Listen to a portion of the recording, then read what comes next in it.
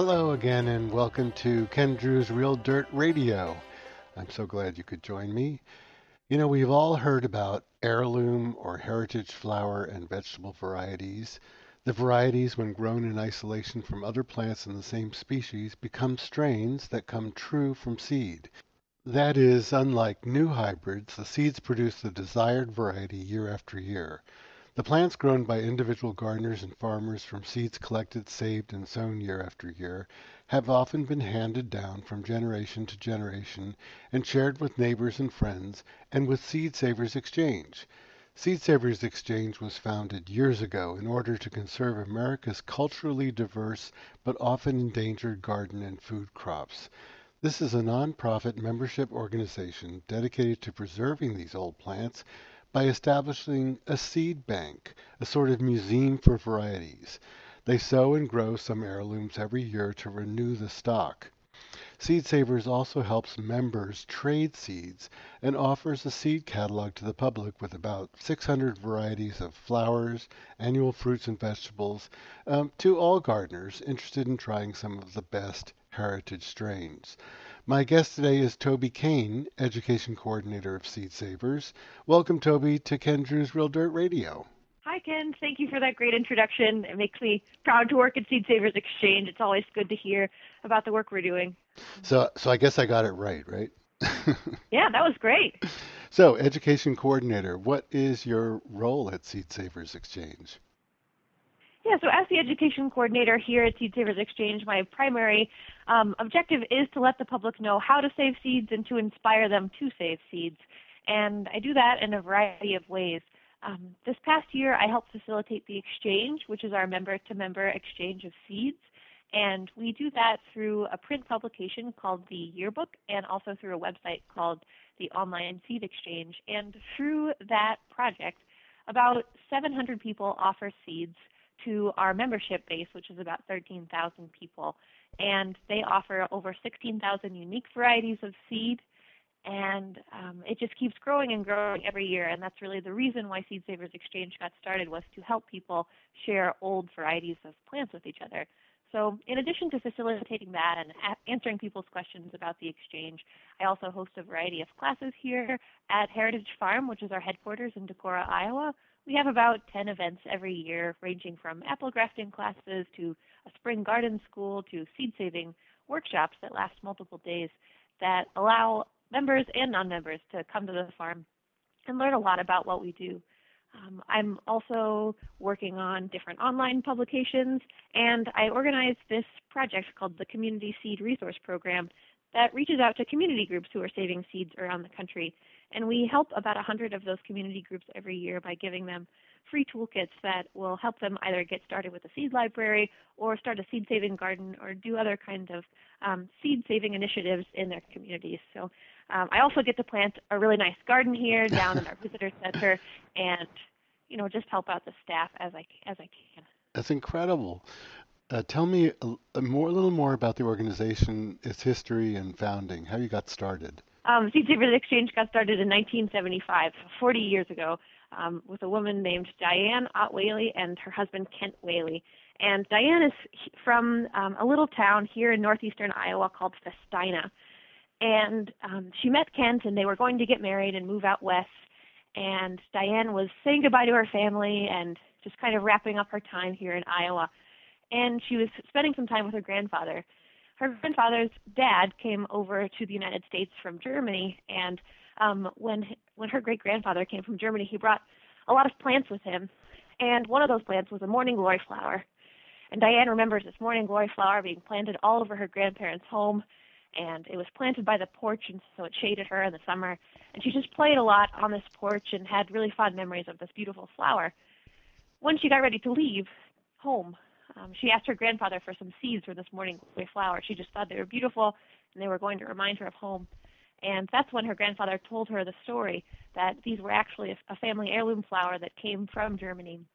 And Diane felt, immediately connected to her family in Germany, to these people she's never met, to a country she'd never been to, and she was really touched by that story and to have this memento of her family that she could take with her, even though she was going to travel away. And so a few years after that, a few years after she got married to Kent and moved away from Iowa, her grandfather passed away, and he was in his late 80s. So, but obviously she was still upset about the loss of her grandfather, but she was also saddened that maybe this flower wouldn't be grown anymore. She was worried that, you know, if something happened to her or something happened to her family back in Festina, that this flower would just disappear. And so, because of that, she reached out to a lot of different publications in the United States. She and Kent wrote a lot of letters to the editor to Back to the Land magazine saying, "Hi, we're Diane and we're Kent, and we have this really wonderful morning glory flower that is Diane's family heirloom.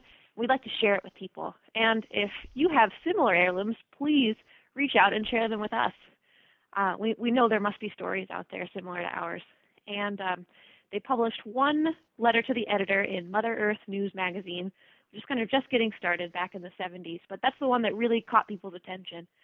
And about 30 people got back to Kent and Diane that first year, and they said, "Hi, I'm Toby, and I'm from Southern Illinois, and I have this squash that's been in my community for a long time." Or, "I'm Ken, and I've been growing this wonderful tomato variety for a long time, and it's from my mother's family." Things like that. So people wrote in with their individual stories, and they included their address so that people could get in touch with them and their phone number. And they traded about 100 different varieties of seed that first year. And Kent and Diane assembled everybody's information in a 6-page little booklet and mailed it out. Year after year, more and more people found out about this exchange, and it started to kind of snowball. Originally, Kent and Diane just started this as a side project, and they had moved to Missouri from Montana, and they had started a family. They had 5 children, and so this seed exchange was just kind of a little pet project that was going on the side.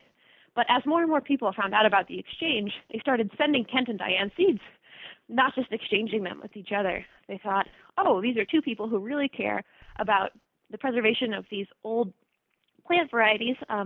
Let's just entrust them with our seeds." And so I've seen pictures of Kent and Diane's house, and it is just, as you can imagine, full to the brim with toys and furniture and clothes because they had 5 children, but also it's just covered in seed packets. For a long time still, they just managed to do this in their spare time. But then in the early 1980s, this gentleman named John Withy, who was from Maine, gave them his entire collection of beans. If you think about somebody's collection of beans, I initially think, oh gosh, maybe he had 20 or 30 different kinds of beans. But John Withy had been collecting beans and their stories for about 30 years, and he had amassed a collection of over 1,100 Oh my different goodness.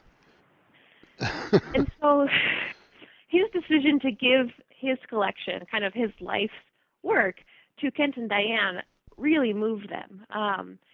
They realized what an important treasure that was, and how much trust John Withy and also other people from around the country had put into them to keep those varieties safe. And they realized, this has turned into something that we could have never expected, but I think that we should make this our life's work. And after that donation of beans, they started to look for property. And Diane wanted to come back to Iowa to be closer to her family, and eventually, with the help of a couple of really generous friends, they were able to purchase this plot of land where we are today, originally starting with 240 acres and then expanding to the 890 acres we have today. And, they just kind of dived in head first. They planted about 700 varieties the first year that they were here, and we plant between 700 and 1,000 different varieties every year for seed regeneration and for research. Unbelievable. So it's just grown and grown since its really humble origins, but we still remained a nonprofit. And of course, there have been lots of changes over the years, but it still feels like a family-run business. I have a lot of questions. And my first one is, what did that morning glory look like? Yeah, the morning glory is a really beautiful plant. It has kind of a very delicate teacup-shaped flower, and it's dark purple. Dark purple. And it has these wonderful dark green heart-shaped leaves, and it still grows here on the farm. Diane plants it every year next to this large Amish barn, and we trellis it up the barn. It grows about 20 feet tall. 20 feet. Well, you make me think of something while you were telling that remarkable story. I sometimes meet people who have incredible plants, and they like to hoard them. They don't want to share them because they're so special and they're so snobby proud of the fact that they have this wonderful thing. And I think about hoarding versus sharing, and the thing about plants is that they're treasures that you can reproduce. And it's Absolutely. such a mistake to hoard because if for some reason something happens and you lose the plant, it's gone forever. So everybody should share. Yeah, exactly. That's a great point. And we do have members in our exchange who they don't really hoard, but they collect. There are folks, especially with tomatoes, who just amass collections of 2 and 3 and 5 and 700 different kinds of tomatoes. But all of those people choose to share those varieties with others in the exchange. And we're getting to a point in our organization's history where people who joined us in the beginning are really getting to the point in their lives where they can no longer garden, and we're finding that people have these large collections that thanks to their participation in the exchange, that they won't be lost. If you're a home gardener and you want to participate, uh, do you you can't send a tomato in the mail to Seed Saver Exchange, so I know you must have directions that you offer for cleaning seed and drying seed, but can you tell me sort of a couple of examples of how you go about doing that? A home gardener might participate and also clean seed? Sure. So if you're a home gardener and you're listening to this show and you think, wow, that pepper variety that we grow is a family heirloom of ours, maybe Seed Savers Exchange would find it valuable. Maybe they would like to bring it into their collection. We would highly encourage you to gather as much information about that variety as possible and then get in touch with our inventory technician. His name is Zach, and his email is just Zach, Z-A-C-H, at seedsavers.org. But before you sent any seeds into Seed Savers Exchange, you would have to clean them. And so in the case of peppers, you would want to put on gloves, and if it's a hot pepper, even put on a protective mask. Peppers are one of the varieties of plants that we take a lot of special precautions with when we're cleaning seeds. And so you're going to want to put those gloves on and put maybe even just a small mask on to protect yourself from the oil called capsaicin that is inside of the pepper, and it can really irritate your skin, and it's also a respiratory irritant. Luckily, with almost all other crop types, you don't have to worry about that. Hmm. But peppers, you would cut that Eye that protection too. yeah, eye protection too. If it's a particularly hot pepper, we do wear goggles when we're working with large quantities of peppers. So you can actually take a ripe pepper that's turned to its final color and save the seeds from that pepper. You would cut the pepper open. You can eat the flesh and just save the seeds. You'd take those seeds out, try to clean them as best you can under running water, and then leave them to dry. We recommend leaving them to dry in a coffee filter for about a week. And those seeds will be dry around a week later. And if you can take a seed and snap it very easily between your fingers, it's dry enough Hmm. to store and then to send to us. You can also, if you have varieties of peppers that are drying peppers, so if you have some paprika peppers, you can actually leave those plants to dry, and then you can save the seeds from them later. And by that point, the seeds will definitely be dry. For other plants like tomatoes, you will want to take that tomato, cut it in half, and then squeeze a lot of the pulp and the seeds into a cup, and then let that ferment for 2 days until a small film develops on the top of it. And then you can rinse those tomato seeds and then again dry them on a coffee filter. And what we're doing there with the fermentation is kind of replicating the process that would happen in nature. So naturally, a tomato would fall off the vine and then the tomato fruit would rot.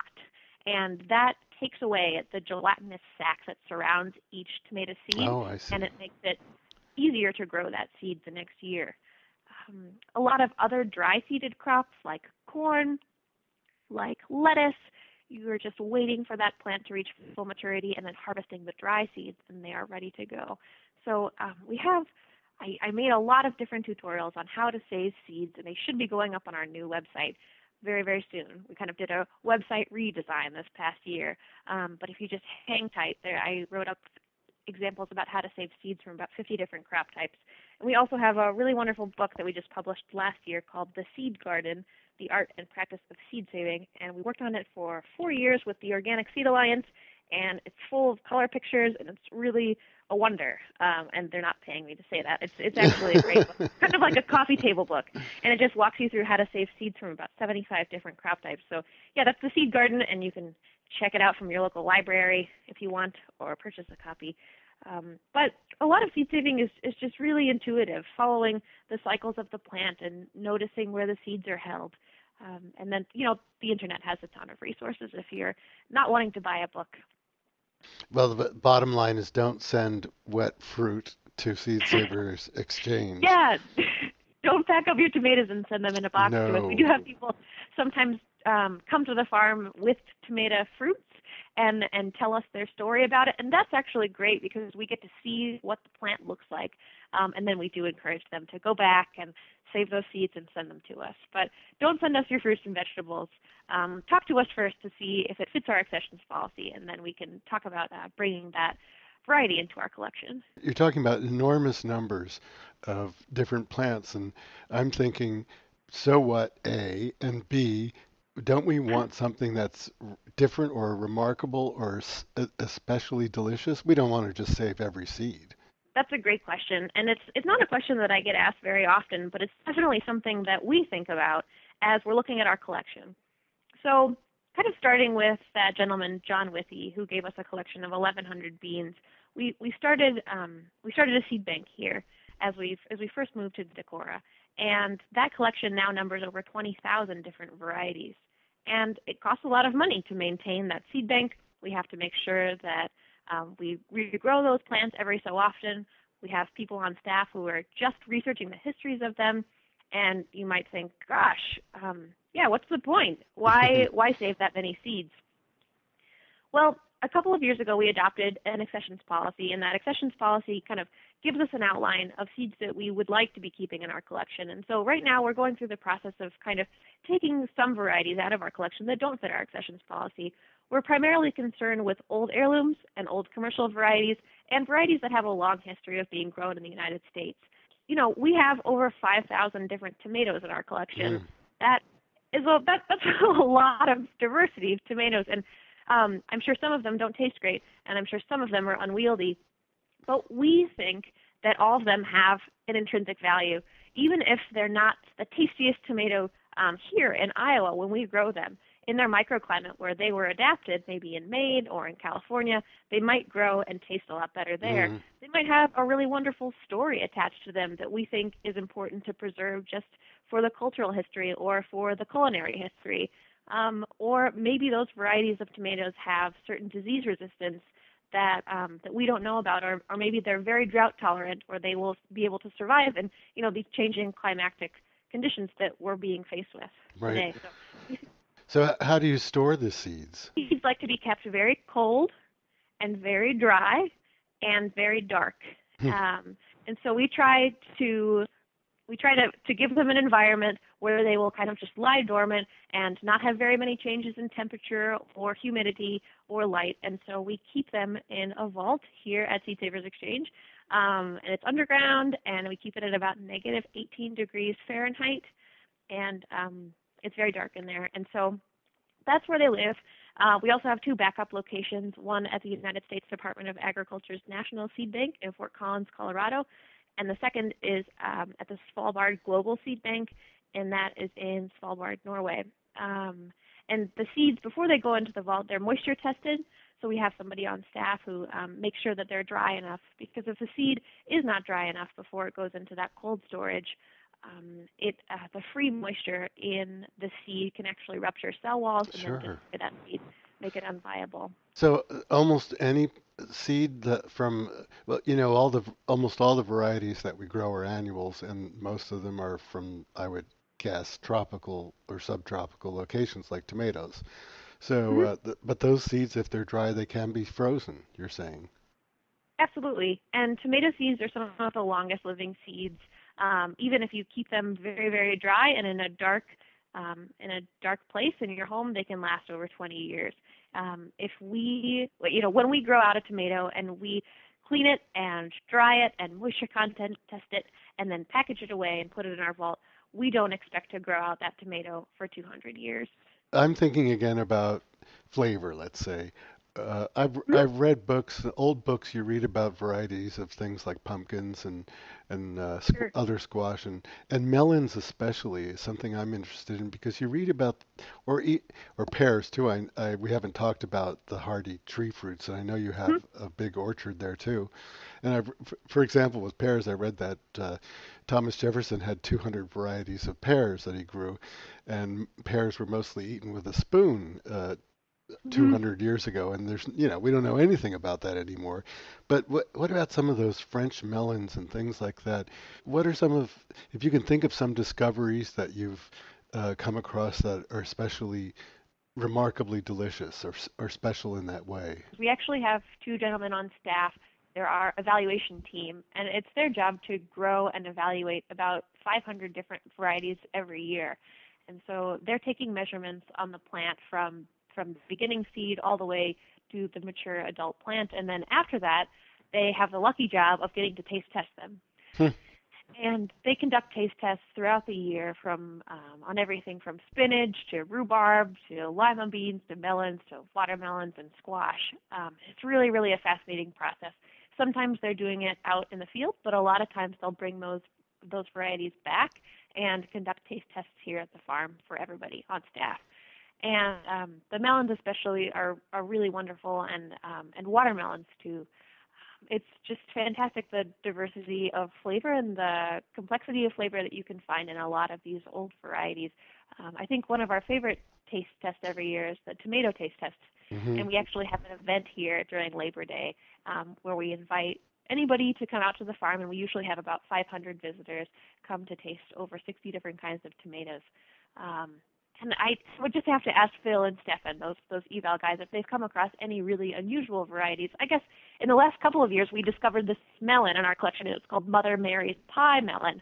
Hmm. And if you eat Mother Mary's Pie Melon straight, fresh, it's pretty bitter, and it just doesn't have the wonderful, creamy melon texture that you anticipate. But this melon was actually developed to be used in pies and to be used in preserves. It was meant to be cooked. So there's a wonderful wealth of botanical and culinary information out there associated with these old varieties. And you go to most markets and you see three things. You see one cantaloupe, and if you're lucky, and one honeydew and one watermelon. I do want to mention I'm speaking with Toby Cain, Education Coordinator for Seed Savers Exchange, and my mouth is watering. Yeah, it's a sad time here in the middle of winter when we don't have giant gardens to go pluck fruit from. But soon here we'll have a large diversity of flavors again, and it's a really wonderful place to come visit and to learn about different flavors. Well, I do want to mention that there will be a link on the Ken Drew's Real Dirt Radio website to Seed Savers Exchange, and just for if people are interested in more information or even visiting and things like that, what's the website address? Yeah, it's just www.seedsaver.org. Well, I've been speaking with Toby Cain, the education coordinator for Seed Savers Exchange, and we could talk for about 3 more hours, I think. But That would be thank you great. so much for introducing us to Seed Savers Exchange and getting me very excited and Great. totally interested. And perhaps we'll talk again sometime. Ken, that would be really, really nice. I hope that everybody out there is excited to plant their garden next spring. And even if you've never planted a garden, I would encourage you to start by thinking about saving seeds. This is only my second year working at Seed Savers Exchange, and my first year here, my first job was to plant our display garden, which has about 40 raised beds in it. And I had never planted a garden before, but I planted about 150 different kinds of plants, and they all did well. So I guess, yeah, plants want to grow. They want to turn from seed into plant. So I just encourage you all to get out there and get dirty. That's a great point. Thank you again. Yeah, thanks, Ken. Bye. Bye. Saving seeds from your own plants. That's really exciting. A kind of thrilling idea. I've gone to people's homes where they have like bubbling uh, cups of tomato pulp, and I know what they're doing. They're fermenting those seeds, but it's good to hear exactly why. It's not just a an old gardener's tale of something to do that may or may not work. It's pretty interesting. You go through a lot of things to get seeds to germinate, but we don't really think about cleaning seeds all that often, or special things. I mean, the pepper seeds just they pop right out, so that's great. But those tomato seeds, got to clean them. And there's so many plants that people grow year after year, saving seeds and sharing seeds. And there's a place to send those seeds so that you can share them with people all over America, and also they'll be saved pretty much forever. Join me again next week for another edition of Ken Drew's Real Dirt Radio. See you then.